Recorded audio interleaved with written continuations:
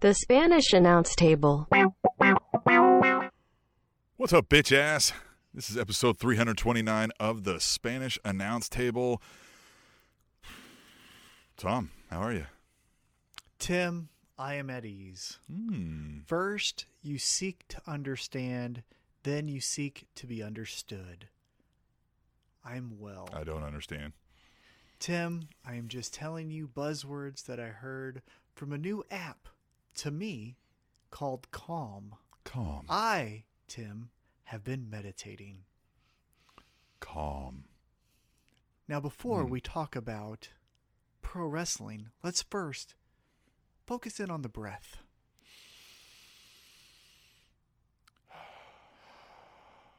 Now, Tim, I will seek to understand. How are you? Well, I have not been so calm as you have, unfortunately. I have had to spend $3,500 in vehicle repairs in 2 vehicles. I've had the power go out, I think, 4 times over the last 4 days, and the power company's been out here. Yeah, it's real fun, right? Has the power company resolved your power issues? They say they have. We'll see. If you lose this recording and we have to splice it all together, you'll know. Then I tell you what, you fucking put your knuckle through their goddamn eye socket if they don't fucking fix the issue. Calm. Focus on the breath. Yes. Yes. Breath. Everything should be calm. Now, Tim, I think we're going to have to use this technique as we transition to the second half of the show. But as longtime listeners know, we talk about pro wrestling here on this podcast, and we focus on AEW Dynamite. So, Tim, why don't you, what do you say to us going into a recap of Wednesday night's AEW Dynamite on TNT? I am excited about AEW Dynamite. It's one of my favorite shows, and I like this one, and I think we're going to have fun talking about it. Let's start off. So it kicked off with some great action from the number one contender, Hangman Adam Page, taking on Team Taz member Ricky Starks. Taz was on commentary. Hangman Adam Page gets the victory. Tim, what did you think of this match? Anytime Hangman Adam Page is in there, I'm having a blast. So I enjoyed this thoroughly. I liked it a lot. Yet again, it just feels to me that Ricky Starks just doesn't fit in with Team Taz. And especially on this episode where Hook is walking out in a big hoodie with the hood over his head, looking down at the ground, looking mad at the world. And Ricky Starks has tassels and this 1980s Bobby Eaton jacket and then doing 1990s Vogue poses. And it's just those two things to me don't make sense together. I'm not saying if you have two polar opposites that they can't be friends. Hell, they do it in AEW, right? Sonny Kiss and Joey Janela. On paper, those two don't make any sense. Together, though, it fits. This one, though, doesn't to me. And yet again, the entire time that Taz is doing commentary, talking up his guy Ricky Starks, I just feel like, I don't think this is your guy, man. And maybe that's the story. But Hangman gets the victory. There was a really scary moment where Hangman tried to do a belly to back, and I think Ricky Starks was supposed to land on his feet, but didn't get full rotation over and landed right on the back of his neck. Popped up though and acted like he was fine. Maybe that was adrenaline. So hopefully he is good to, get on to next week's show. But after Hangman gets the victory, Hook attacks Hangman from behind.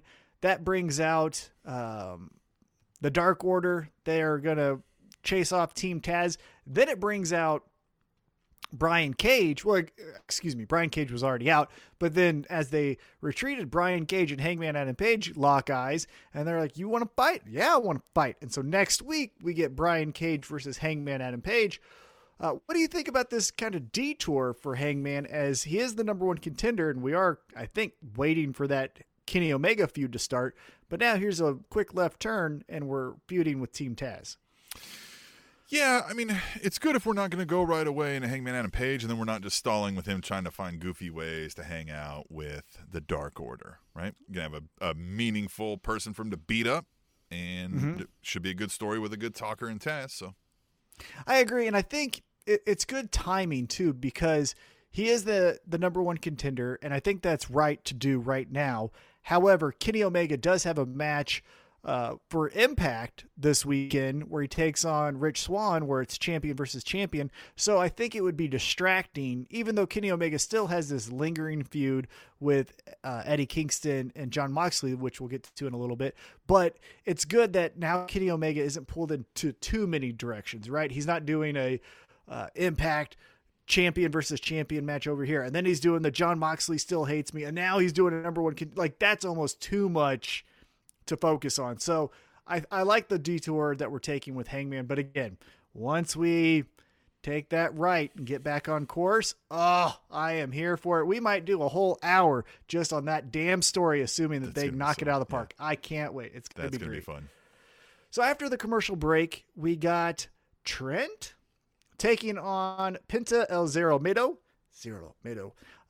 This was fun because it seemed like there was no real story going into this match. Now I know we're getting to the first steps of Death Triangle versus Best Friends, but I don't think we've really established too much yet. And so this match just said, hey, fuck the first 2/3 of the match to the finish from the first move. And they just went at it. This was incredible. What did you think of this? I agree with you. I thought this was incredible. They went at it. And Penta is just impresses me every time I see him. And not that Trent's terrible or anything like that. But he is coming back from injury, obviously, kind of getting back into things. And but Penta is always he's charisma, man. He's good stuff. I love him. And in this week's episode, he debuted what I think is a Batman mask. It was a little bit different. It's still not as good as St. Patrick's Day Penta. St. Patrick's Day Penta is still number one in my book, but it was a close second. But we also saw Penta's manager. I don't really know what we're calling him. Yeah, because I know he's the translator because Penta can't speak fluid English, so I'm okay with that. Instigator, like I don't.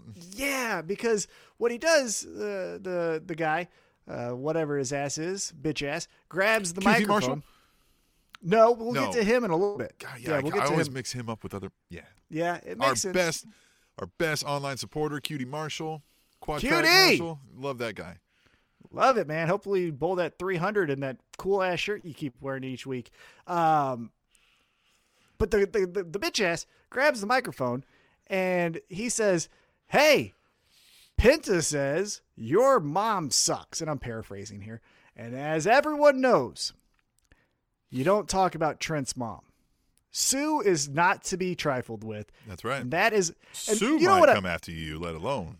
Yeah, that band might run over your ass. And what I like about that is that should be part of Trent's character. Not that he's a mama's boy, right? We don't need to make him into, oh, my mom called, I can't make it to the match. I'm not saying that. I'm just saying, like, you don't spit in the wind, you don't tug on Superman's cape, and you don't talk about Sue. God damn it, you do not talk about Sue. Don't do that. If we go down that route, I'm for it. So if this is the start of that, okay, but let's not pinpoint on it too much. However, the match, like I said, was crazy. Penta gets the win because it was this weird, jumbled mess here. But Penta, I don't know if you caught this, fucking kicked Orange Cassidy's head into the 8th row. Yeah. Holy Jesus. Yeah, he definitely was aggressive with that. He definitely did not hold back. That was hard to watch. I definitely rewound that one a couple times. That was fun. Yeah. I don't know Breaking Kayfabe, if I don't know Orange Cassidy's real name, but if whoever, his real name is, if he owes Penta real money, it seemed like Penta was getting his debt collected one way or the other. If he wasn't getting that money, he was going to kick his head off because good Christ. But anyhow, Penta gets the win. Again, we're going to be moving towards a Death Triangle Best Friends feud.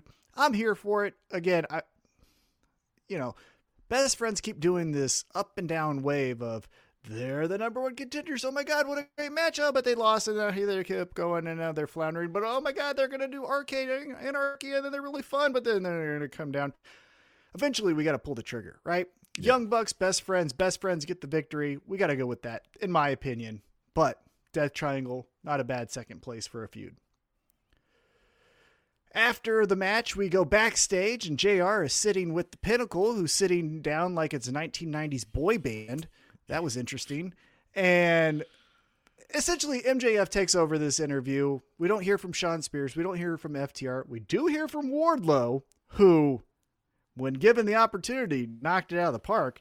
But MJF just cuts down Jericho right, left, and center. This was awesome. What did you think? I liked all of this, and Wardlow's part was my favorite because that was the exact thing I noticed when Chris Jericho was doing that promo from the week prior. Was he flubbed up saying what he said, like $1 million brain, and a 13-cent body, which is supposed to be the other way around. And he was like, "Oh, but you flubbed that, right? Because as soon as you started saying Wardlow out of your mouth, you knew you were doing something wrong." That was a great line, and then just MJF. With the whole scarf thing, just getting a replacement scarf that looks exactly the same, but it's a summer weight one. It's a summer one. He's it's a summer weight scarf, as you should. Yeah. You got to cycle those things through. So credit to him. That was good stuff. But this was really good. I like hearing from MJF, and obviously everyone in the group, MJF is your promo guy, 100%. However, and the Inner Circle touched on this when they gave their retort, but I'd like to hear from Shawn Spears. I'd like to hear from FTR. I understand right now the feud is centered around MJF screwing over the Inner Circle, and so that's really the feud. It just happens to be that we need some warm bodies MJF to make it a fair fight. Mm-hmm. But still, give me some reason why is Shawn Spears in this group? What made him disappear to then reemerge in this group? Why is Shawn Spears? Why is Shawn Spears? I can tell you one thing from the promo from Chris Jericho that affected the Pinnacle, though. No longer blonde streak hair Shawn Spears. Went back to the dark hair because, as Chris Jericho says, that's not something that gets over, a blonde mohawk. Right. So Shawn Spears listened. After we got the Pinnacle interview, we went right into an AEW women's heavyweight, or I guess not heavyweight. What is it? It's just a women's championship Women's match. World Championship? Yeah, I guess they don't have weight classes, which is interesting to think about. I just thought about that. Anyhow, AEW Women's World Championship match. Hikaru Shida, which now look, I'm getting it. Huh? First time I was so scared to even say her name. Versus Tay Conti. Babyface versus babyface here. Tay Conti ends up on the losing end in this matchup. Hikaru Shida retains her championship. What did you think of this? I don't want to say I was like surprised, like, oh my God, I can't believe they pulled this off. I mean, I knew these were good talent. I just thought, given there hasn't been a whole lot of women's performances lately, or even a whole lot of men's for that matter, but where, it's a standard weekly show where you go, this was a damn great match, right? And these two, I didn't necessarily think this was going to be it, I guess. I just didn't know how often maybe they'd work together, things of that nature. And I couldn't look away from this match. I thought it was fun. I thought it was awesome. I really did. I thought it was interesting, the false finishes, because this could have easily been the time where we pull the trigger on Tay Conti, strap a rocket to her ass and shoot her to the moon. And we're going now with Team Tay Conti as our top babyface in the division. Would not have shocked me if she would have won this match, and that's why I fell for the false finishes. On the other side of that, though, Hikaru Shida did great, and this is another stellar performance. She's had great matches with Nyla Rose. She had that great match of the last pay-per-view against the tournament winner, who I can't remember her name, and again, we don't fact check, so you go look it up. It was awesome there as well. But I'm needing one more thing from Shida. So Shida gets the victory. Tay Conti, in a losing effort, takes her lumps and bows and, is a good loser, shakes her hand, I believe, and then, exit stage left. Britt Baker walks out and says, guess what, bitch? That makes me number one, which was interesting. I didn't know you could just do that. That was fascinating. It's pro wrestling, Tom. You can do whatever the fuck you want. I guess so. No rules. However, going back to my point about this guy asked about the rules.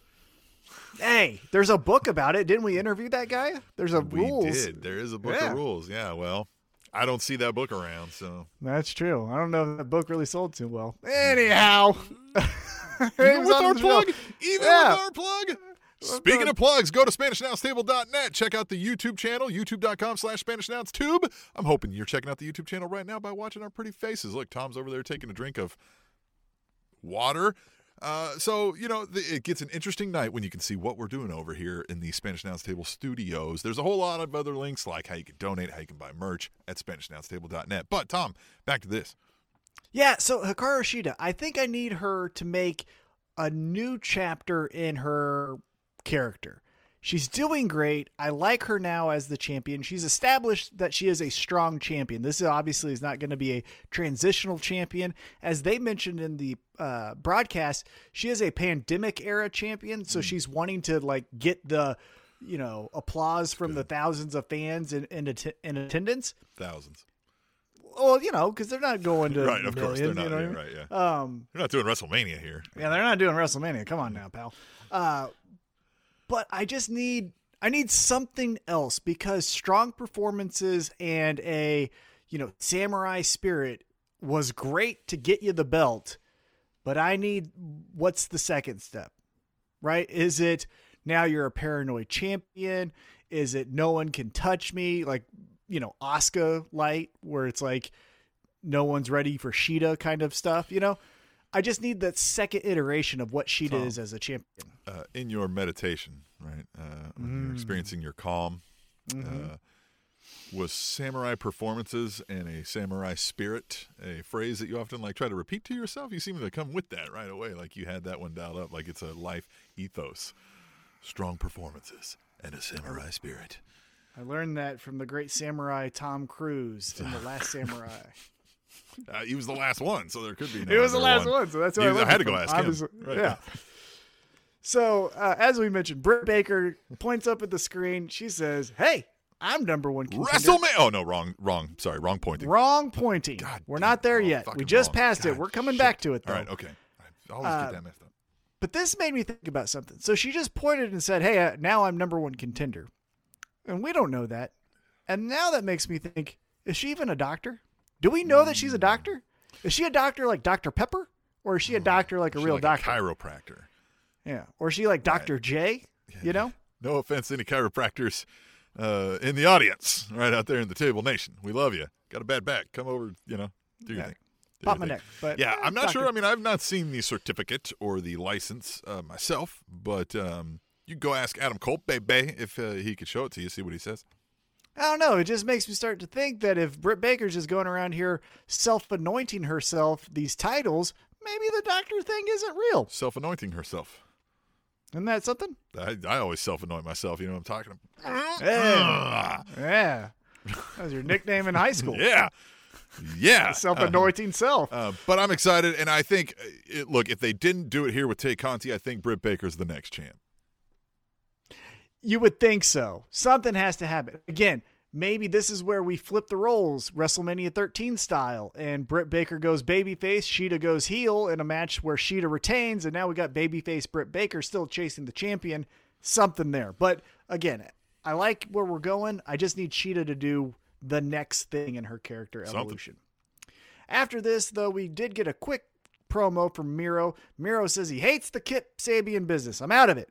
I'm a psychopath. I'm going to fucking run through this roster. I need championships. I don't care if it's not Kip Sabian. I don't care if it's Darby Allin. I don't care if it's Kenny Omega. One of these white guys is going to fucking lose to Miro. And he's going to kill someone. And so that's fun. That is fun. I mean, I'm all for watching a white guy die at the hands of Miro. That could be interesting. Yeah, I tell you what, one thing about AEW that you can count on is a white guy champion, because that's all they've had. Anyhow, then we Hey, they gave a black guy a brass ring. They did do that. Credit to them for giving a black guy a brass ring for 1 week. Now we get Tony Schiavone in the ring interviewing the Inner Circle. This is then where Chris Jericho says, "Hey, we're more than just me. Check out the other guys." And Santana grabs the microphone, and Stone Cold Killer doesn't change his facial expression, doesn't change the inflection of his voice. Maybe he was using the calm app before he did this promo, but it was deadly. He came across like he would be the type that would live stream your dismemberment for a fee, right? Like, just, He seems like the type of guy that would torture you and then watch the video as he eats dinner. Mm-hmm. Like, that's what he watches instead of Wheel of Fortune. Well, and he did it while he was eating lunch, and then while he's watching dinner, he's watching back the tape as like it's tape study even. Psychopath. Yeah. But the opposite. Oh, it was amazing. First of all, it made me be like, man, I'm ready for his single run. I'm ready to watch that guy do his thing. He was so vicious, and God, this is where Santana, Ortiz, Pride and Power for LAX, whatever we're going to call him, needs to be something here. As soon as this Inner Circle thing is done, I'm assuming Pinnacle wins this battle, and the Inner Circle eventually kind of spreads off and does their own thing as their time may have come and gone. I'm excited for their run in a tag team role. I am too. I was so happy when they debuted, I believe on All Out, when they had the presidential mask and they took it off after I think they beat up the Young Bucks. That got me excited. They again, that street fight that they had with the Best Friends is an all-time classic in my book. I don't know how you feel, but I love that match. I like that match a lot. So I'm excited. Yeah, I'm excited for them to go from being Jericho's buddy to we're the fucking shit. Check us out. We'll make you bleed your own blood. Oh, I would love it too if like they stick it to Jericho as a way to like be off and then like just leave him a bloody mess. We don't see him for a while because he's going to go do Dancing with the Stars 17 or whatever. Yeah, wouldn't hate it. Now on the opposite end of the spectrum, who fucking shit the bed in this promo, Jake Hager. The fuck, man? Dude, he's bad. God, he's so bad. You use Jake Hager for one-liners, right? One little, you know what I mean? He hits it, he quits, he's done. But 2 sentences, God, that was a bad idea. Yeah, the best thing he's done so far in his entire career was just stare at Wardlow. So maybe that should be what you guys need to do more of, is just have him stare at other people. He drug Hangman across a bar. He did do that. That's true. I don't remember anything that he did in WWE. I know he won Money in the Bank, but that didn't mean it was good. He won some titles there, but that doesn't mean it was good. I'm saying the best things he's done is drag Hangman across. Was that the last we saw of Jim Ross? Was that his last talent relations grab? And Vince McMahon was like, "You've lost it." Yeah. All right, pal. You went from The Rock to this guy. We're going to relieve you of your duties. Yeah, you were in on the Kurt Angle, and then this fucking guy. This guy. Okay. Next, where's Johnny Laurinaitis with his fucking dumbass voice? Where's Mark Carrano? Oh, more on that later. More on that later. So let's get back to Dynamite. The next matchup that we saw was Billy Gunn at 57 years old, looking better than his fucking kids, taking on the fucking Sopranos bowler, Cutie Marshall. Yeah. Yes. Quality Time Marshall, our best friend. This is his favorite podcast. Hey, pal. I was rooting for him. I was rooting for him so hard. Cutie Marshall. Love that guy. This was fun, though, right? I mean, I like it. Look, I think, all jokes aside, I think what they're doing with Cutie is they're trying to into a Sopranos-like mob boss with Anthony Ogogo and the other guys. Yeah. And so, well, yes, the whole Nick Camarado aspect of that too, with that brutal, straight up head chair shot. I mean, it was a wooden chair, but yes, I like this. He's kind of directing, calling the shots. They're his goons. Mm-hmm. Of course, again, this is infinitely more interesting than anything that we were seeing out of this Nightmare family at all. So this factory thing is, I'm here for it. I think fell down the stairs. I think so. Credit to him for making it through that, because I'm not getting out of this. Yeah, doing it with no. Yeah, didn't even say it. God damn it! Fuck! It's the Calm app. Yeah, it's the Tim, Calm. I'm telling you, the Calm app. Man, we should get royalties for this. It's proving it. Look, even the dog doesn't care when it breaks its leg falling down a stairs. Yeah, imagine Calm. you too could be Calm. Yeah, call us up. We need some sponsorship money. What I like about this, and this is going to a bigger point here, and then we'll get back on track with Dynamite. But one thing that I've been hearing and seeing from the IWC about AEW is too many factions. My point is always like, hey, pro wrestlers should have friends. But even that aside, what a faction warfare does is it makes Cutie versus Billy intriguing because now it's Nightmare Family versus the Factory. And there's more stories we can tell because post-match, we got Anthony Ogogo giving a "How's Your Father" to Billy Gunn. We had That is exactly what a "How's Your Father" is, right? How's your father? That is the definition. We had Dustin Rhodes, who forgot to paint the rest of his face, running out there looking like a sideshow. You would think clown. it'd be the other way around. Like he forgot he had a mask on, so he painted the top of his face, and he comes out and he's like, "Oh snap!" But no, he did it the other way around. Just wrong. I don't know what he did there. That was just wrong. I don't know. That face paint was roof. That was where Vince needs to be in there and says, "Hey pal, you ain't walking out on TV like that." Yeah. Finish your face. Yeah, something. Hey, look, I told you got to cover all of that fucking thing. Nobody wants to see that. But yeah, then it goes into Dustin giving the chair shot to Nick Camarado. Where are we going from here? I know we're still going to continue the faction warfare, but what's your thoughts on this? That's what I've said. My worry is with this, and the Young Bucks even did, I think, in an interview talked about this, where they said it's the way they did booking over there. It's a way to get more people on screen, and that they think American fans will adapt to it. And this is not something new to some of us older fans. We saw this faction warfare explode back in the 90s, and I agree. I think it makes things more interesting. How the thing you have to curb is this. When you're running out of ideas, the idea is, okay, well, then in the middle of the match, we're going to send out wrestler C from stable B, and they're going to attack. And it's like, you did that 3 weeks in a row now, and it's not different just because it was a different guy this time. Right. It's just a melee that ensues because you're cheating.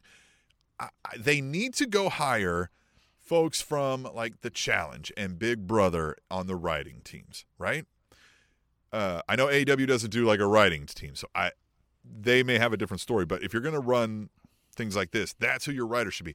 And I know those are reality television, but go hire the writers and you bring a few of them over because that's the stuff that they need. They need that, like, alliances are being made, but somebody's double crossing. And then, hey, we need to cut bait on, on this person. And that's the stuff that you slow roll and you play on and make it interesting. This, fine. Now everybody's mad at each other, but weren't you guys already mad at each other? So, like, I don't know what to think about it. Yeah, and I know that we're still in the early stages of this, right? Nick Camarado, as we just mentioned, hasn't had a match in the Factory, like a part of the Factory, so we got to get him in there. Aaron even said a word, I don't think. Right, Aaron Solo, he also needs to get a match in the Factory faction. And I'm playing a little bit of, like, the fast-forward game with this faction, because I do enjoy them. Again, Quality Time Marshall, think he's fine. Again, really hope you get that 300 so we can get you in a new outfit. But until then, you keep bowling those bowls. But I'm already looking forward to Anthony Ogogo. Or did he just get off? Like, was he having practice with his, like, ska band? Is that maybe what he was doing? I don't know. Maybe. I mean, that. Or he just got a new muffler on his Model T restoration car from the 1950s. Yeah. Planning a barbecue with his cousins and stuff over the weekend. Looks like it. Maybe he's smoking a cigar in a men's only, gentleman's club. Yeah. He looks like a lot of things, but what he looks like to me is a guy that's about to get his ass whooped by Anthony Ogogo, because Anthony Ogogo in this faction is where the money is. I don't think that Nick Camarado's bad. I don't know really anything about Aaron Solo. He hasn't done anything, which, hey, it's still new. And again, as I mentioned, I'm playing a little bit of fast forward here, but let's just get Anthony Ogogo. Ogogo. Star. Yeah, Ogogo. Yeah, he can cut a promo. I don't know how he can do his wrestling with the wrestling match because he's only done one. And it was a How's Your Father. He did another How's Your Father, so maybe playing the hits a little bit too much early on in his career. Again, I'm maybe being too much of a critic. Impactful hit. And he's a medalist in the Olympics in boxing. So Big Show ran with a punch for a long time. And we actually have footage maybe of that's just giving him this advice. He's like, let me tell you, you just hit him. You just hit him when there's a punch. Huh? Fucking. Well, and it fits, right? He's a boxer that went to the Olympics, who medaled in the Olympics. So if anyone's going to do the punch, if anybody's going to drop you with one punch, it better be Anthony Ogogo. Yeah, so I just think, though, the America sucks. I'm better than this. Not King Booker-like, but flirting with that kind of a character. Let's just do that with him. Contemporarily suave dressed, right? Like, looks like he would be every head would turn if he walked in the club. Looks like he's got money, right? Like he's the shit. Every guy wants to be him. Every girl wants to be with him, right? If I can borrow an old, bleh line, right? Like from the, whatever the boomer line, right? But it works, right? That's what he has. He's got the swagger, and I'm here for it. Yeah, he outshines everybody already. There's more time, and we'll see if maybe that bothers Quad Track Marshall. And that's what I'm saying. So if you get the writers from like these shows that I mentioned, they're going to know how to do that. Like QT Marshall's going to be like, okay, one of the laws of power is never outshine the master, right? So that, that's the story you tell, right? The dissension within eventually. Oh, yeah. And then QuickTime Marshall can do his editing on QuickTime to make sure that Anthony Ogogo isn't really getting featured in promo packages. He's got the skills. Yes, and it's QuickTime. Then you can make some extra, like some little royalty money, right? Some little. Right? I'll tell you what, we got that made for you there, QuickTime. Sponsor Just hit money. us up. Sponsor time, cutie. Yeah. All right, after this, we got the most confusing segment of the week. This I alluded to this before we recorded. In AEW. I'm sure in WWE there was some head scratchers, but okay, in WWE there was a lot of like, this is dumb as fuck. Who greenlit this? Why are we fucking doing this? But yeah, no, this is not this. What right? Yeah, this was just like, what? And what we're getting here is the Elite in their own private trailer with Don Callis. They're doing the interview. They're just being the biggest douchebags they can be, which isn't that hard for them. And then we get to Kenny Omega, and he's trying to put over that he's going to beat Rich Swann in the Impact pay-per-view. But every time he's trying to get his one-liners out, keeps hearing a honk. Honk, honk, honk, honk. Finally, they look out the window. What the hell? It's a truck. The truck is being driven by Jon Moxley, passenger Eddie Kingston. And these guys say, fuck the Elite. Up! And go right into this trailer, full speed. Jon Moxley, Eddie Kingston get out of the truck, go around the corner. Jon Moxley just busts out a window. Yeah. Way, just for fun. Just fuck get that the window. Yeah. Fuck that shit. And then they get into the trailer, and the Elite are missing. What? Yeah, that one bugged me because, like, it can't be that the Elite tricked them into thinking they were in the trailer because we heard the honks. So, and they were in a trailer, honks. Right? They heard the honks. They were in a trailer. So if there wasn't a trailer right by, that means they had to run out as soon as they realized. But like the only window of time is from when they looked out the window and then that car, like the moment we saw, the same amount of time we saw, which would not have been enough time to like really clear out. They would have seen them running away. So, yeah, that one's a head-scratcher. I don't know where they're going with that one, but I loved Kingston and Moxley's performance of it. They were amazing.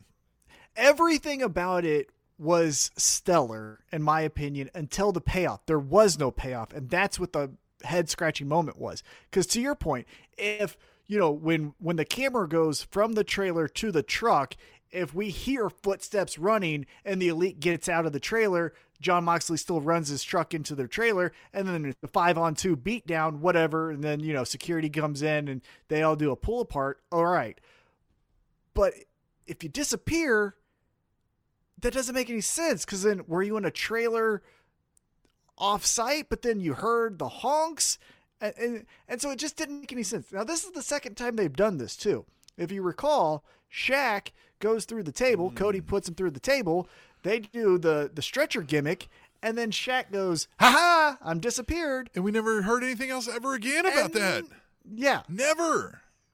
And so it was fine to do with Shaq because, again, that's like, hey, we got to make him kind of look strong, even though he went through a table, all of that. He disappeared. When will he come back? Ooh, fun.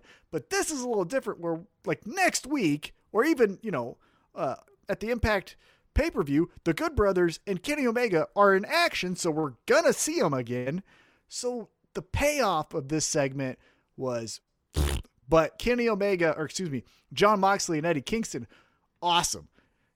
Jon Moxley having to stop Eddie Kingston from robbing him because apparently he was going to take their shoes, and Eddie Kingston was like, "What, man? Hey, I called that. You did. I called that earlier in the day. I was like, we said they were going to stab him, and then he was going to try to rob him. And Moxley was like, dude, come on. We only came here to stab him, not rob him. Focus. And that's kind of exactly what happened, minus the stabbing. Well, it was we're here to beat them up. We're not here to take their things, and that's almost exactly like what you said. Yeah.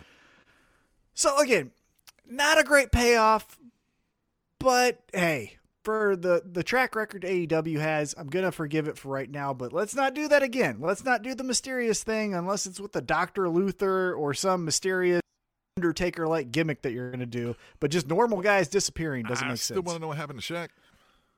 Because we've seen Shaq. We know Shaq's alive. Yeah, has he even addressed that? Like, oh, guess what? I magically, pulled the switcheroo on him. Yeah.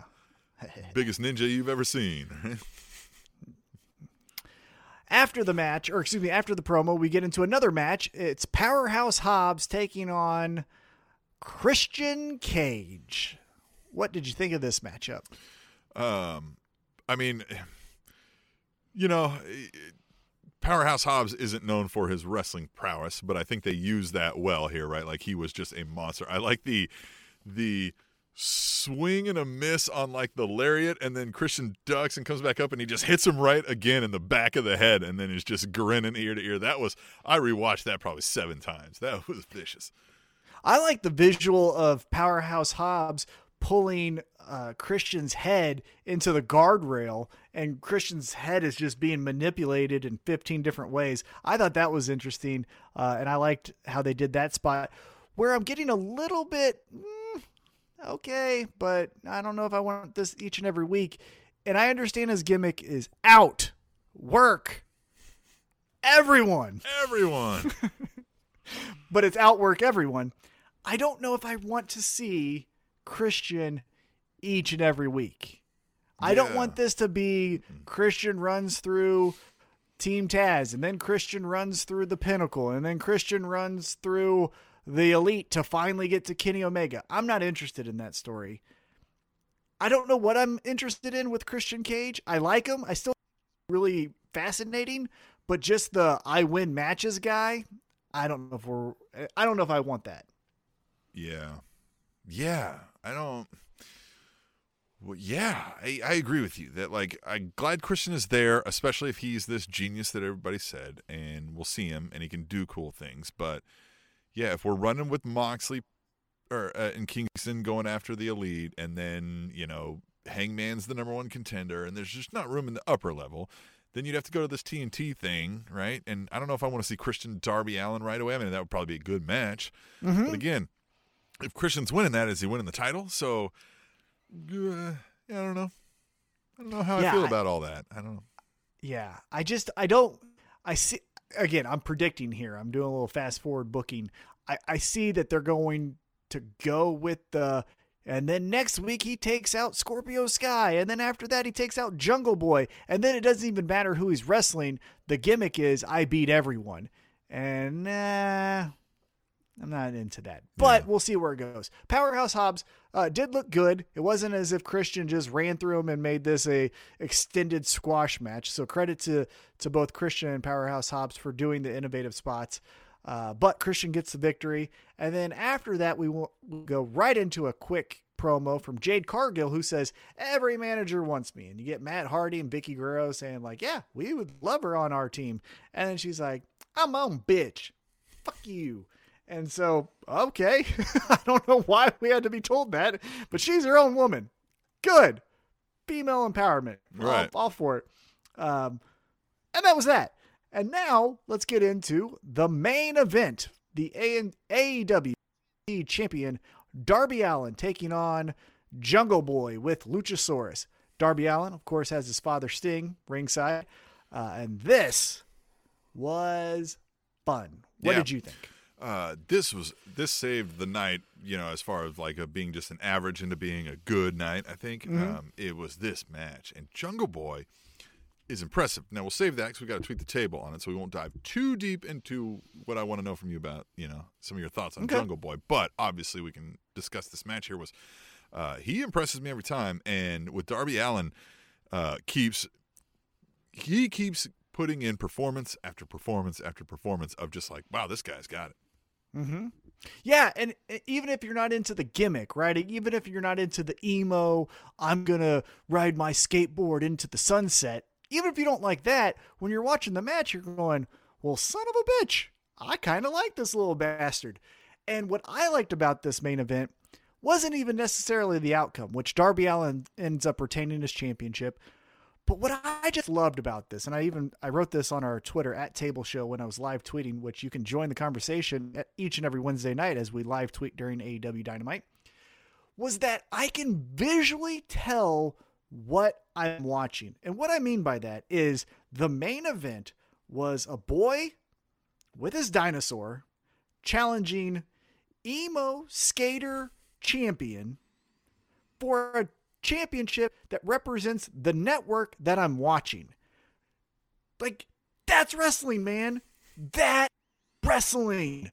That is what I love so much. It's not, hey, I'm kind of the character that I'm fighting. I'm Miz taking on Dolph Ziggler. Like, that's the same kind of guy. Or I'm Bobby Roode taking on Baron Corbin. Kind of the same guy, even though one guy just wears a crown. Like, this is distinct character fighting for a championship that makes sense on why we have it, and it's the main event. Yeah.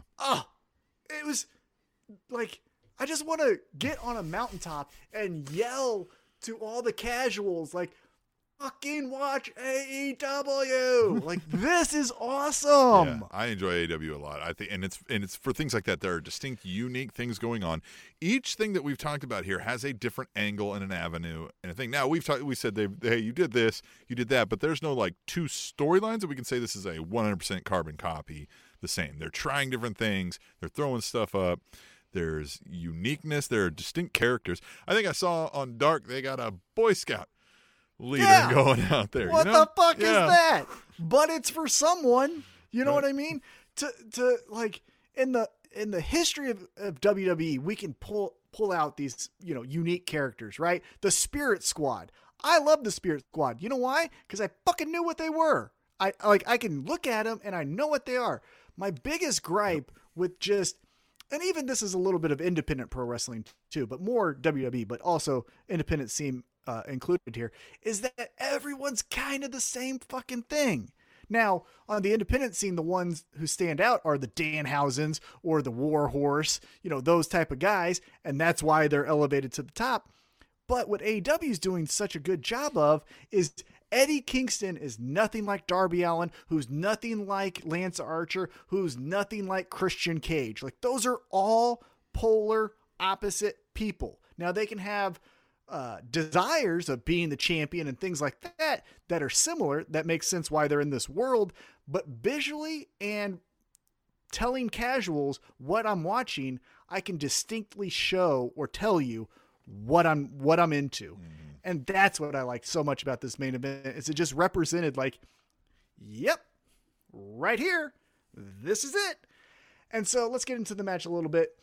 Darby Allin does the coffin drop from the outside, or from the apron, spills out. Sting then, or excuse me, Luchasaurus helps Jungle Boy get to his feet after the big spot to get in before 10. And the commentators even say to a certain extent, like, hey, Luchasaurus kind of helping out Jungle Boy in there. Don't know if that was fair. And Sting, maybe he's listening to the commentators, says like, yeah, hey, Luchasaurus, the fuck? Huh? Dinosaur? And so then these two just fight like, you know, two action figures that you randomly got together, just started tussling with, because it was sloppy and it was fun. But Luchasaurus and Sting fight. And then we get some scuffling, and Darby Allin gets the like surfboard lock, or I don't even remember what it was, but he gets like, oh, it's called the Last Supper. Is that what it's called? It was like a tangle your feet up, pin ya. Cool. I like it. Darby Allin gets the victory. I don't know what the fuck it was called. I think it's called Last Supper though. But post-match, Scorpio Sky and Ethan Page just go like, this is our time. His father's fighting a dinosaur. We're going to kick Darby Allin's ass. And they go in there and they start putting the boots to him. And out of the blue comes Lance Archer to make the save. What did you think of that? I don't know what we're doing with Lance Archer. So they're doing a weird thing with Lance Archer Sting, and it's kind of this like, hey, I think he's trying to convince Sting, I want you, but like, I'm going to protect you until we get there because I want you at like, you know what I mean, the best you can be. Well, that makes sense. However, like in this moment that we're talking about, it was Darby Allin who's getting his ass kicked, and Lance Archer saves Darby Allin. Now then Sting comes out with this baseball bat, and Ethan Page and Scorpio Sky do their little flexing and like, go fuck yourself. We're out of here. But I just didn't understand why Lance Archer saved Darby Allin, even though I think we're doing Lance Archer Sting, but maybe we're doing Lance Archer Darby Allin. I don't know what the fuck's happening. I'm a little intrigued. I'm a little confused. But that was the end of AEW Dynamite. I liked it. It was a good show. It generally, delivers, and I think it delivered here. It wasn't an all-time great or anything, but I thought it was good stuff. I didn't think it was an all-time great either. However, I enjoyed that they put a lot of stock after a huge rating, and I don't like to talk about ratings, but it is what it is. The previous week was one of their all-time highs, if not the highest rated AEW Dynamite. So off of the heels of that episode, instead of just going, you know what we're going to do? Here's Cody and Kenny and Jon Moxley all in action, and here's, Big Show or Paul White, we're calling him. He's going to be in the ring. You know what I mean? We're not just going with all our old names. They said, hey, thanks everyone for watching. Let me tell you what we have in store for you in the future. We got this guy named Jungle Boy. We got Ricky Starks. We got Hangman Adam Page. Like, we got a mid-card that can also put on a 2-hour show. And I thought that was really cool about this episode is it wasn't Cody in action and followed by Shaq and Kenny Omega taking on, Mike Tyson and Chris Jericho. It was mid-card guys that are going to be the future of this company in a big-time spot after a huge rating. Well, then we will switch it up. We will hit the other flip side of this coin, and that is the WWE NXT World. Now, we record on Thursdays. Typically, it is Friday night. We had to push an evening, and so SmackDown is happening now. I don't even remember what happened SmackDown about a week ago, so I didn't put that in my notes unless you got something, if you watched it or anything, if anything stuck out or you heard anything big off of the SmackDown. I don't know what's going on over there as much. SmackDown. What happened in SmackDown World? Mm-hmm. Well, we had Cesaro kind of give a face-off with Roman Reigns. We got a match of Cesaro versus Jey Uso because apparently he's like the underboss before you get to the big boss of Roman Reigns, which is fine. But before we even got Roman Reigns Cesaro, Seth Rollins said, you ain't forgetting about the drip god. I'm the fucking man here. Yeah, and actually there is a key moment to SmackDown that we haven't talked about that we will talk about in Tweet the Table, so I'm not even going to bring it up now. I'm going to let you marinate on what it might be. Ooh, I'm excited. So what I do know is on Raw, Orton seems to be injured. I don't know what you think about that. So what I liked is that Matt Riddle, I'm calling him Matt Riddle. I like that Matt Riddle got the victory. Right. I don't know about the Randy Orton injury, how, it could have been a stinger, not sting, but it could have been a temporary injury that then he recovers from because it wasn't necessarily too serious. But I like that Matt Riddle got a victory. Now, I like that. However, but I like where they were going. I like that he was like, he's like talking to him, doing his whole Riddle spiel, and Randy Orton's just like, fuck, and walks off. And the next thing he's like, give me that motherfucker. I'm going to beat his ass. Show him some fucking respect. And that's what he was doing in the ring. He's like, just fucking, you're going to fucking respect me. I like that. But if he can't continue. I just don't know. Matt Riddle is a fascinating character in WWE because he is the definition of why WWE fucking is terrible. And what I mean by that is Matt Riddle will give you a 5-star classic with Sheamus, with Drew McIntyre, with Bobby Lashley, with Keith Lee, any fucking guy you want to put him in there with, he's going to give you a match that's going to be entertaining. But when you talk about the character of Matt Riddle, I don't know what the fuck to think because he gets his ass beat by Sheamus. Then the next night, Bobby Lashley essentially squashes him. And then he beats Randy Orton. What in the fuck is that? I don't get it either. It's just this nonsense. It feels all, this right now makes sense. I think I'm on a caffeine high.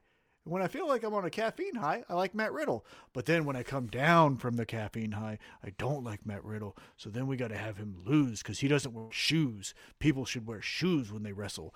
And then he's going to lose. And then, but you know what? He's pot. And Pot's cool, so let's have him win again. And so it's Pot just is cool. I just don't know what the fuck Matt Riddle is in this world. It's not real, kids. If you're listening, any kids watching, pot's not cool. Stay in school. Adults, you know what I'm talking about. You know what I'm saying. Hey. You know what I'm saying. So yeah, there's Matt Riddle to me just doesn't make sense. Again, I love Matt Riddle. I've met Matt Riddle. I worked his last MMA fight here in Kansas City when he fought for Titan. I've known of him for years. A big fan of him when he was on that 4-fight win streak in the UFC, and then Dana White just fires him because he's a fucking prick. But Matt Riddle has always been great in my book. But this character, I don't know what the fucking to think. I agree with that. Well, here's something else I don't know what to think about.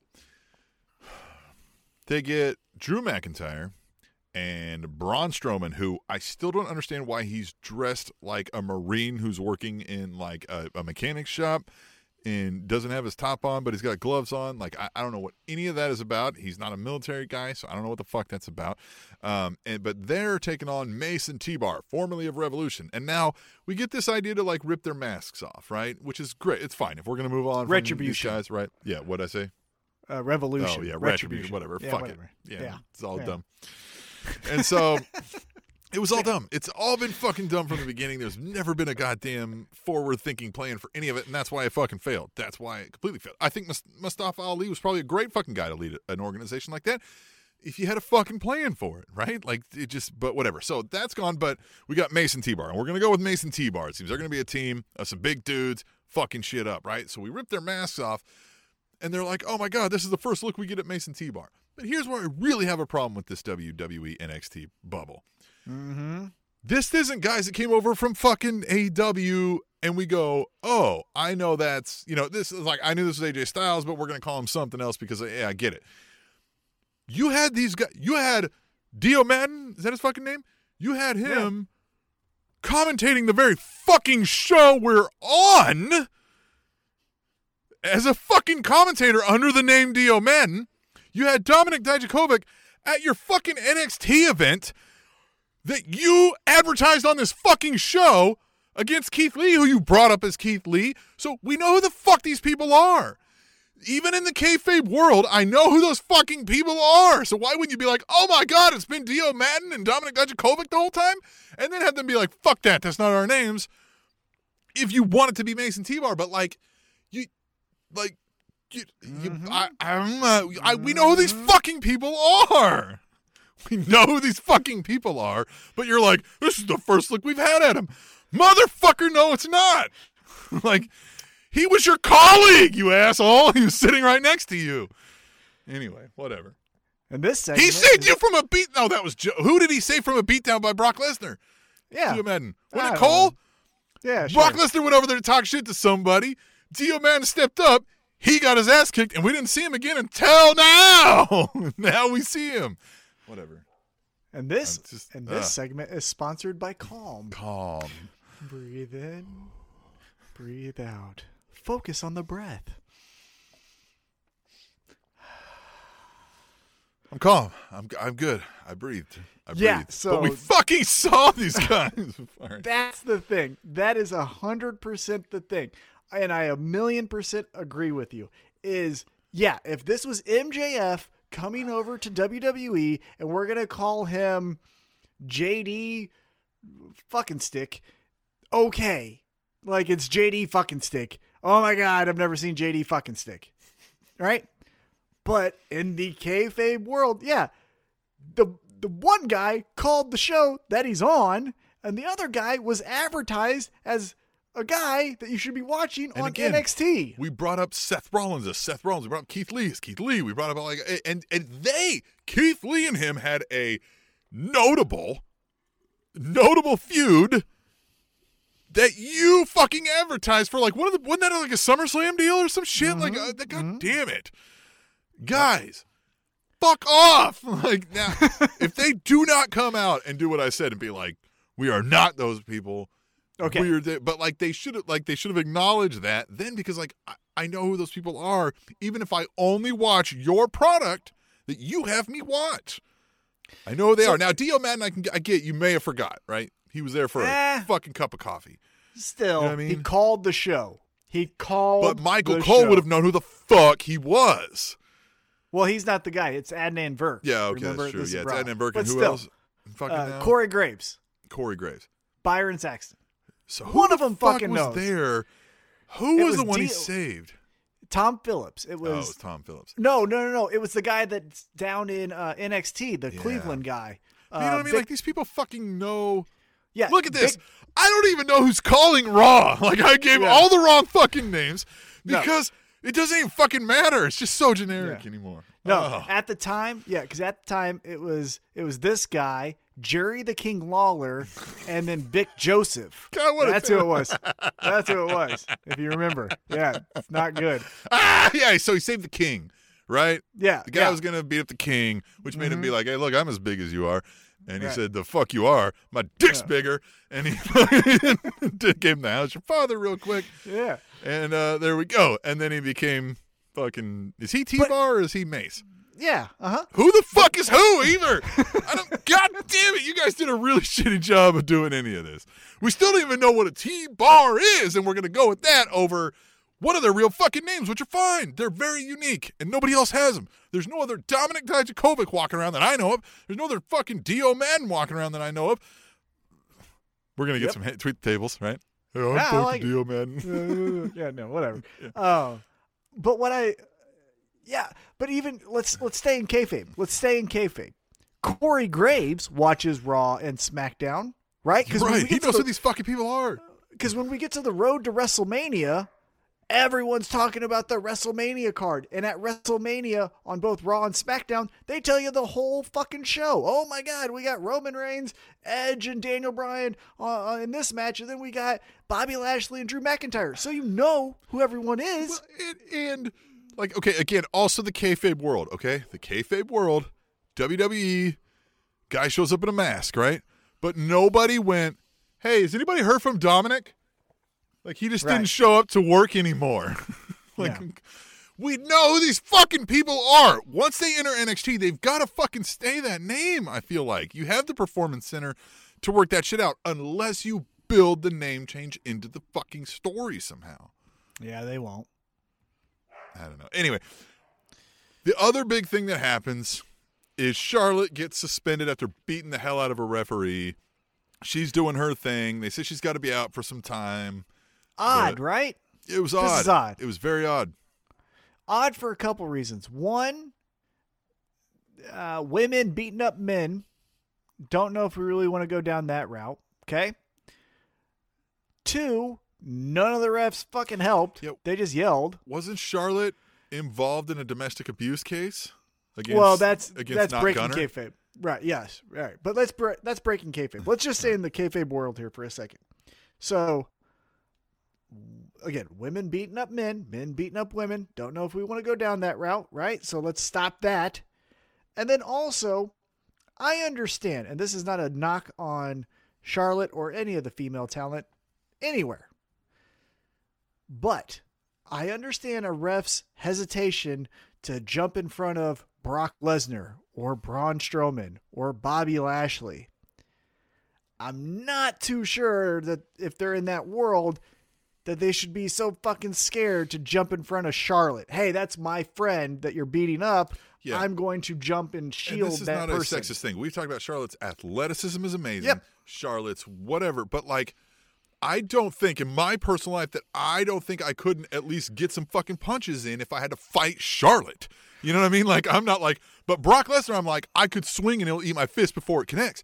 So, like, you know what I mean? Like, that's different, right? Yeah, and it's even I'm just talking about a sheer, just straight AJ and Styles. scary. If AJ Styles wanted to fight me, I would be like, okay, fine, whatever. We got to fight. And I'm not like, oh my God, I got to cower in the corner.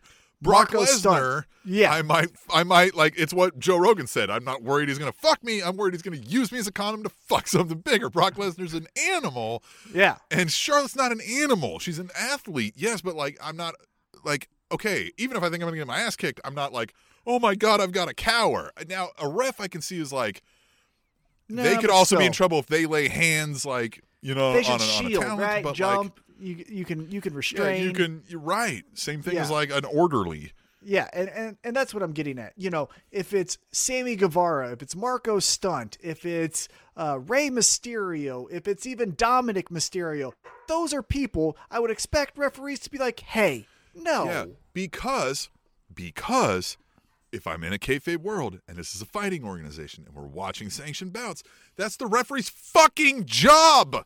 Yeah. That's what the referee is there to do. Mm-hmm. Stop them from killing the other person. That's their job. And if you're scared of anybody, then what the fuck are you doing? Yeah. So that's 2. And then 3, that was 0 to 100 real quick. Right? It went from, I'm the opportunity, you bitches better get in line. Hey, I don't like that I'm not in the main event picture, so I'm going to ruin this match. And then it gets to the next week, and the champion cost me the match. So what that means is I'm burning this whole place to the ground. You're about to send me on another calm-ass fucking rant, Tom. Let's hear it. Before we even got there, the opportunity when you're going after the fucking champs and shit, and like people who are already built, it's not like you're not fighting somebody from NXT and being like, that you get to fight me is the opportunity. You're going for the fucking title, numbnuts. You're not the opportunity. You're you're not raising this title level with this. Like, they were already the main event of WrestleMania without you. Like, that's not the opportunity. So, like, I get Charlotte saying that if it fits into what the storyline you're saying, but not this one. Yeah.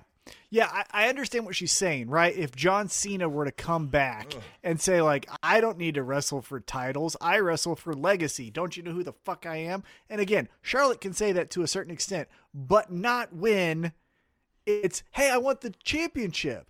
Well, you can't want the championship, but then also say these bitches. If you want a title opportunity, you're not the opportunity. Right. That's where you miss me here. Charlotte needs to be calling out Lita or Trish Stratus or the Bellas if she's going to say, I'm bigger than the title. Even an up and comer, right? Like somebody who's who's new on the, let's say they bring up Shotzi Blackheart.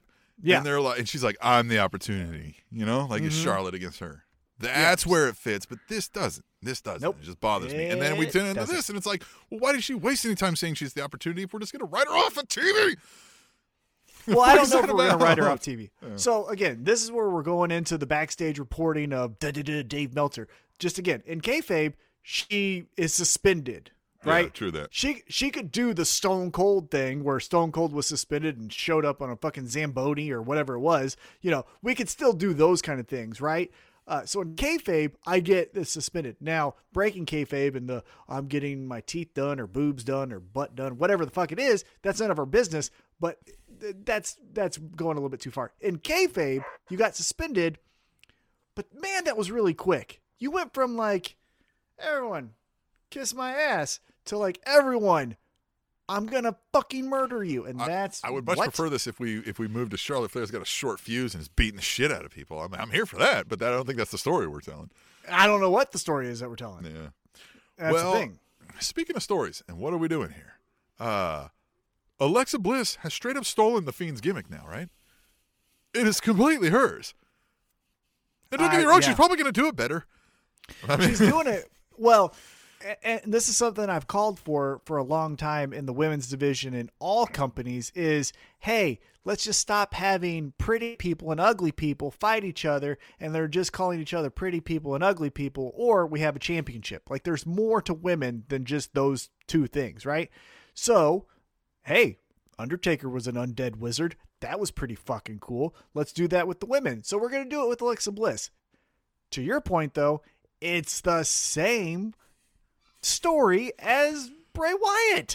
I like her. Like, I like how they had this, they had all the doll pictures mixed in with all the child photos, and they looked pretty decent for Photoshop photos, and all of that. So that was fun. But, if she's going to use that as like her urn, if you will, then cool. But are we getting something new out of Bray Wyatt? Has he already switched it up? Did we already just burn through the Fiend character? Because again, it's interesting. I thought, like, yeah, that's where and then again, because it feels like Alexa Bliss is saying, hey, all you women, I don't like it. Or, Lily doesn't like me, or Lily doesn't like you. So I'm going after you. But then Bray Wyatt can't be like, hey, Sister Abigail says, You're a bitch. I don't. Yeah, Sister Abigail says you guys all suck, so I'm going after you. It's like, yeah, what are we doing if we're not going to collide? And then I don't. Yeah, again, I like it. I like that we're doing something new. But ever since she showed up with that black mascara running down her face, from that moment on, it's just been duds after duds because there was no payoff at WrestleMania, and that's why they booed. And then there was no payoff on Bray Wyatt says, hey, I didn't like that, bitch. And then all Alexa Bliss said is Lily didn't like him. Okay, so that was it? She just didn't like him, so you just had to cost him a match? And now she said move on? Huh? Yeah, I don't know. It feels weird. Feels really weird. And I don't know where they're going with it. But we'll move into the NXT. Two major things stuck out with me. The way mixing with Dexter Lumis and the Indy Hartwell storyline. I love where all of that is. They're so fun. I think Indy Hartwell needs to flirt with the gimmick of women who want to marry men on death row. That is where we should go with her. Is, Dexter Lumis. I think he. Whoever the most sinister heel is at all times, she's always into him. Right? Yeah. Whoever's the most evil.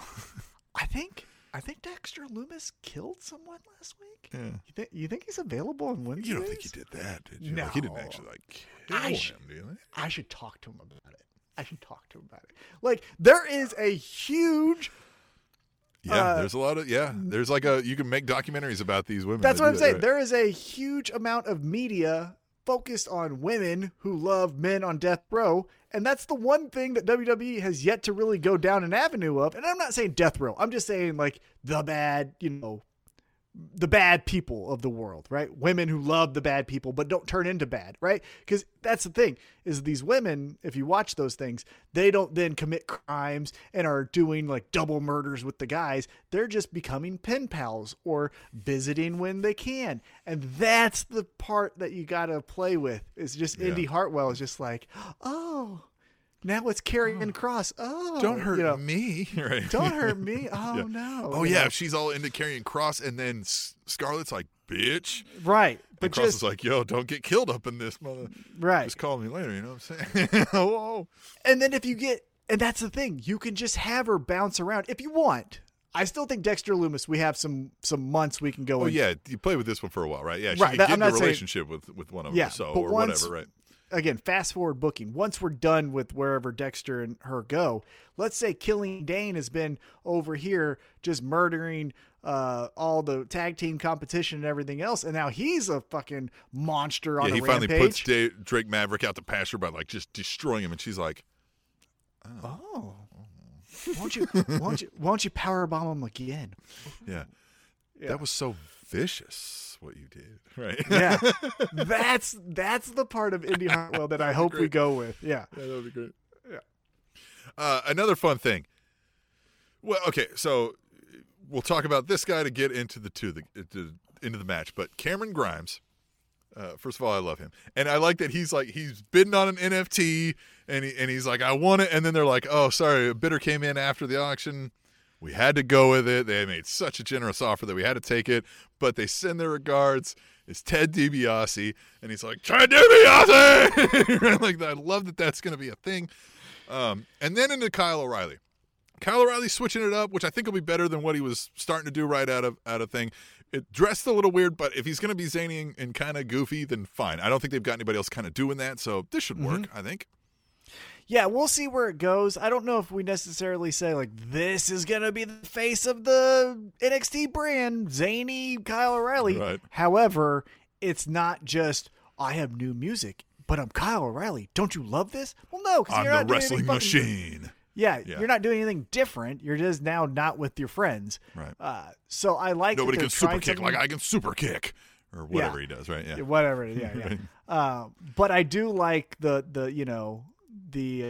bargain Amazon version of Orange Cassidy that we're trying with Kyle O'Reilly.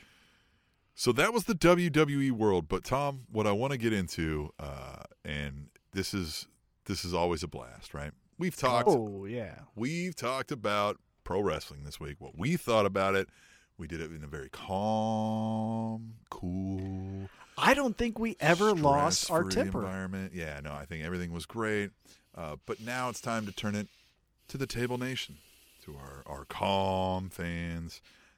And we do that by going to, you can do this two ways. If you want to be on the show, you want to have your voice heard, reach out to us, tableshow@gmail.com. You can email us if you can't keep it brief and you need an email, or if you just, you want to dive into some topics. Tableshow@gmail.com. We don't have any of those this week. It's email, right? I get it. But what most people do is hashtag tweet the table on Twitter. You go to Twitter, We're Table Show. You use hashtag tweet the table, and we're going to read some of the best of them right here. And I've picked out 3 because we've got to get out of here, Tom. It's Friday night. I got to get this show posted because everybody's waiting. They're already hitting me up. Phone's been buzzing off the hook. Where's the show? Yeah. Where's the show? Where's the show? Where's the show? Where's the show? I think I at least heard that twice. So we're going to go to tweet the table, and we're going to start off with an old friend, Tom. I don't know if you remember this guy. We thought that he was Sean Spears. Hallmark of Swede. At Hallmark of Swede says, hashtag tweet the table. They fired Samoa Joe and put Pat McAfee on commentary? This decision was so bad, it brought me back to this show. I guess every cloud really does have a silver lining. Well, hey, I am so glad that in the time you have to stop fighting the inner circle, you can come back and use hashtag tweet the table. Sean, love what you did with your hair. As I mentioned, you got rid of the blonde and went with the dark. Perfect. So thanks so much, man. Hallmark of Swede being back on this show is one of the coolest things to happen that I could have thought of. It was the biggest surprise, and I'm super glad he's back. And yeah. Now, so let's get into his tweet here. Yes. I might get another hashtag tweet the table from Sean Spears, Hallmark of Swede. Sorry. I like Pat McAfee. Pat McAfee's great. I think I Pat like McAfee was a great him. decision. First of all, what he said, I don't remember who he was talking about or what they did, but he was like, you got to have a lot of gut sack to do that. And that's the stuff that Pat McAfee is going to say that nobody else is going to say, because Pat McAfee is going to be like, listen, I know you're telling me to say stuff, but I don't need your fucking money, and I'm going to make this more entertaining. And it's going to work, and it'll show. And it seems more authentic, right? So let's look at his first Friday Night SmackDown, for example. There was a couple times where he stood up because he was so into a match that he just had to stand up to talk about it. And then, I know it was the first time he got to do it. Maybe it was a little bit of hamming it up.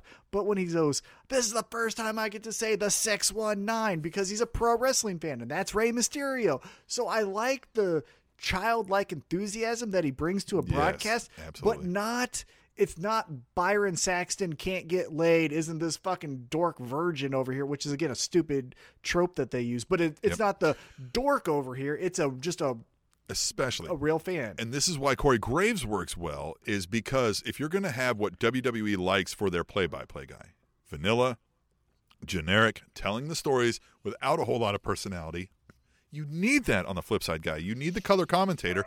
They color the story. That's the idea, right? Like, they're adding the extra bits of stuff to kind of, the straight guys right over here lining out everything that's going on, and then the color commentator comes in and spices it up a little.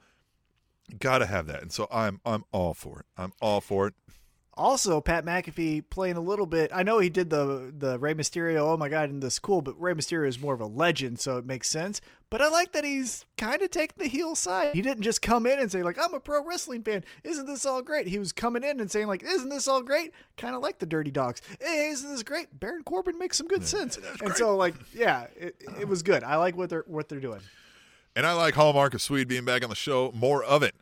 Yeah, man. Let us know your next promo with MJF. Give us some deets here. Just come out with it. Come do an interview for the show. That'd be great. Just be honest. Just be honest with us. And you too at home, play along. Hashtag tweet the table, like at WIR Canada did, and he said, may as well rename Talking Smack the Bianca Belair show now at this point. Fuck it. Hashtag tweet the table. Hey, good, because she wasn't featured on SmackDown. I mean, she was, but she really wasn't. She just walked out and said, I got gold. And here's the thing that I understand what they said, but man, you look like a dummy last week on SmackDown, where her husband, and I'm assuming close friend, both Street Profits. The Street Profits introduce her to say, like, this is the champion. And she comes out and she does Dancing a very up, rehearsed. waving her hair, doing her whole, Right. It's a very rehearsed promo, and that's fine. I'm okay with it. But then after a promo, she goes, hey, husband, you got to win this match because it's only gold in this household. And then he loses.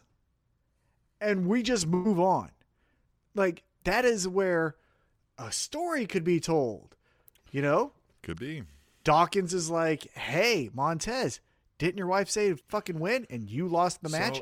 Yeah. Dissension there. Or Bianca says, there's only gold in this household, so you better find an apartment till you win the tag chance. Or just somebody's in their ear, right? Like that could be the driving reason why they're going after the tag team titles is he keeps getting in Dawkins. He's like, God damn, my wife's got gold, dude. Like, I can't not do this. And then, like you said, maybe Dawkins falls short on something, and he's kind of like, you're keeping me from gold, right? Like, look, if we're not doing another run with Street Profits, there's no reason to keep them going.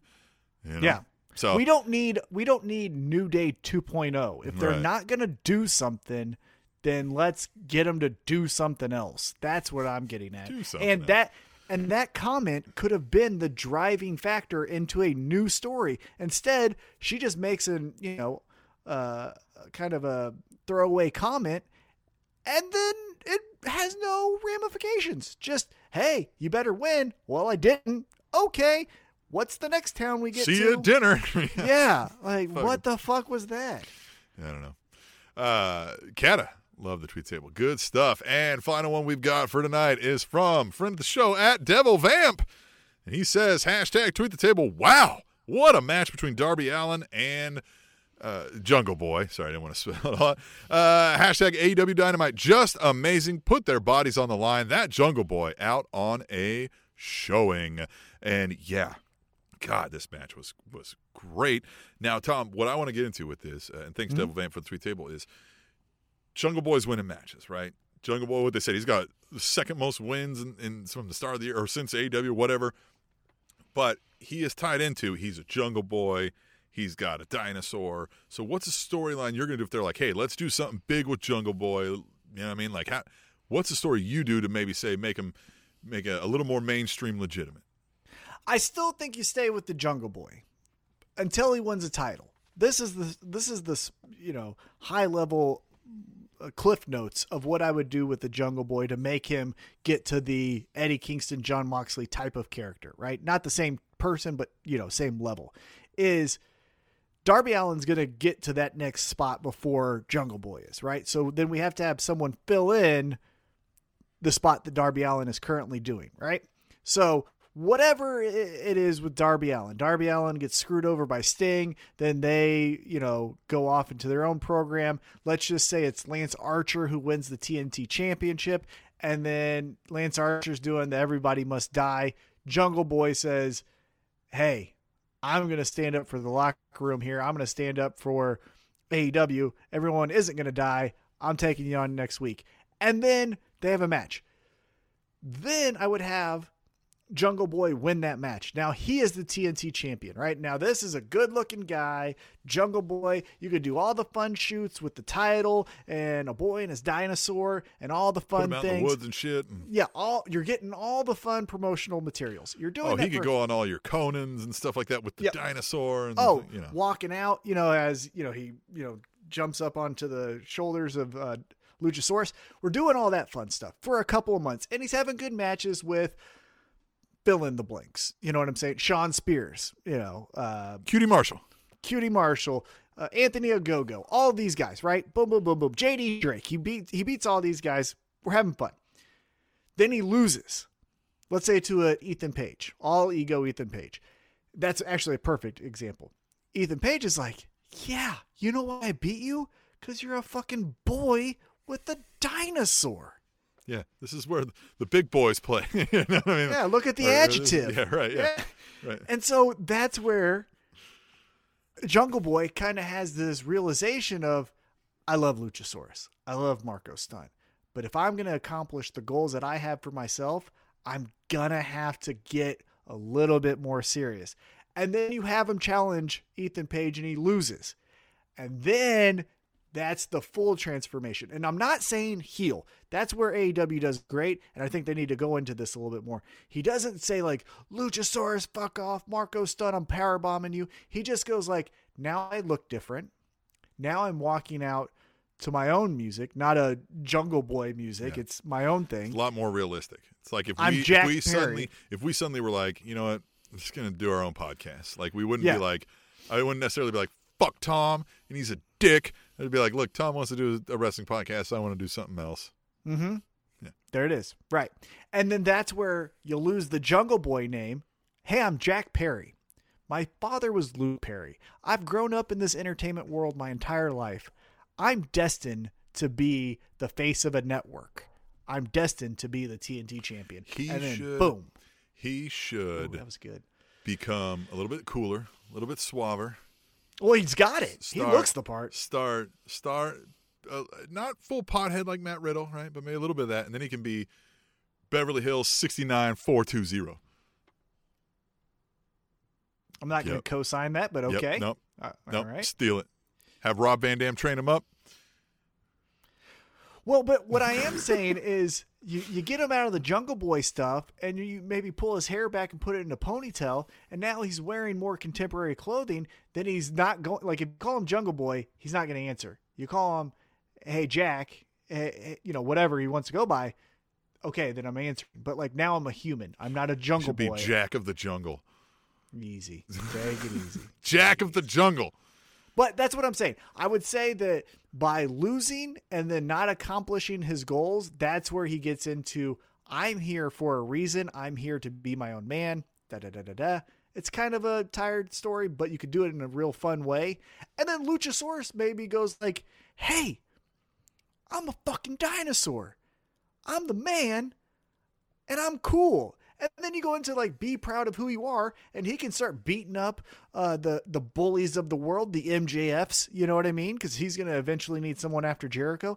And then you get into this, like, be proud of who you are. And Luchasaurus just does this like therapy yell of like, I'm a dinosaur, you know what I mean? And like, now you get Luchasaurus doing something fun. I'm a dinosaur! Wouldn't that be fun?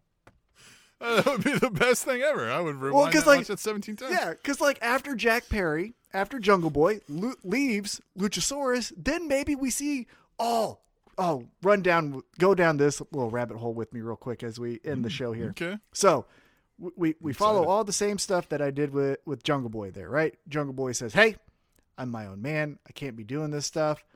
I'm Jack Perry now. I'm dropping the Jungle Boy. I'm going to go beat Ethan Page on my own. Right? And then, so he walks off, backstage promo. JP he the stud. Off, and then you have Luchasaurus, and he kind of looks like distraught and kind of, oh my God. And then we pan down from Luchasaurus and we see the mask. We don't see the mask come off, but the mask gets thrown down and we see the mask on the ground. And then we're not hearing from Luchasaurus for a while. And then Tony Schiavone does a backstage interview. Hey, Luchasaurus has been gone for 3 weeks. We're finally hearing from him since Jack Perry has recaptured the TNT championship. What's his thoughts on his friend winning the championship? And then it's not Luchasaurus. I don't know what that guy's name is. Let's say it's Jeff. QT Marshall. Yeah, QT Marshall, right? But Jeff is sitting down and he's like, Jeff the dinosaur. Jeff, no dinosaur. Oh. He's going, I'm really happy for my friend Jack. Jeff the mammal. Sure, let's just say that, right? but he goes, hey, I'm so happy for my friend Jack Perry. And Tony Schiavone's like, where's the mask? Like, you're Luchasaurus. He's like, no, my name is Jeff. I'm from Columbus, Ohio, whatever it is, right? All that stuff. And Jeff from Sheboygan. Right. Yeah, from Poughkeepsie. Right. And so then on AEW Dark, Jeff goes out and he wrestles and he loses. Jeff goes out the next week, goes out against one of the guys from Bear Country, loses. Then Marco Stunt comes up to him and is like, hey, man, you know why you're losing? Because you're not who you're supposed to be. He's like, because of this, man. Yeah, you're not who you're supposed to be. And then he like pushes him to the side. He's like, no, fuck off, Marco. Like, no. Jeff. I got to do this on my own. Robbie. Well, he's like, I got to be like Jack Perry. Jack Perry is a winner. He went on his own. I can also do this. And through Marco Stunt kind of being a thorn in his side, we go through, some things here, and I won't bore you with all the details, but then we get the, I'm a dinosaur! I'm a dinosaur! Fucking holding the mask up. Yeah. Everyone's Puts like, dinosaur. Isn't that great? And then he puts the mask on, and he beats, let's say it's Wardlow, right? He beats Wardlow, and now we got Luchasaurus back on the tear. Roar! Yeah, but he should remain calm. As always. Calm. Hey, Calm. before you send a hashtag tweet the table, think, Yeah. is this right? Calm. Is this nice? Take a moment. Is it true? Center yourself. Find your calm. And then go to SpanishAnnounceTable.net and click on every link you can find. Go to the PayPal, give us $1. Use the YouTube link and watch us on YouTube.com/SpanishAnnounceTube. Find us on Twitter, Facebook, Instagram, TikTok. All the goddamn fun you can have at SpanishAnnounceTable.net. But remember to remain calm. The Spanish Announce Table.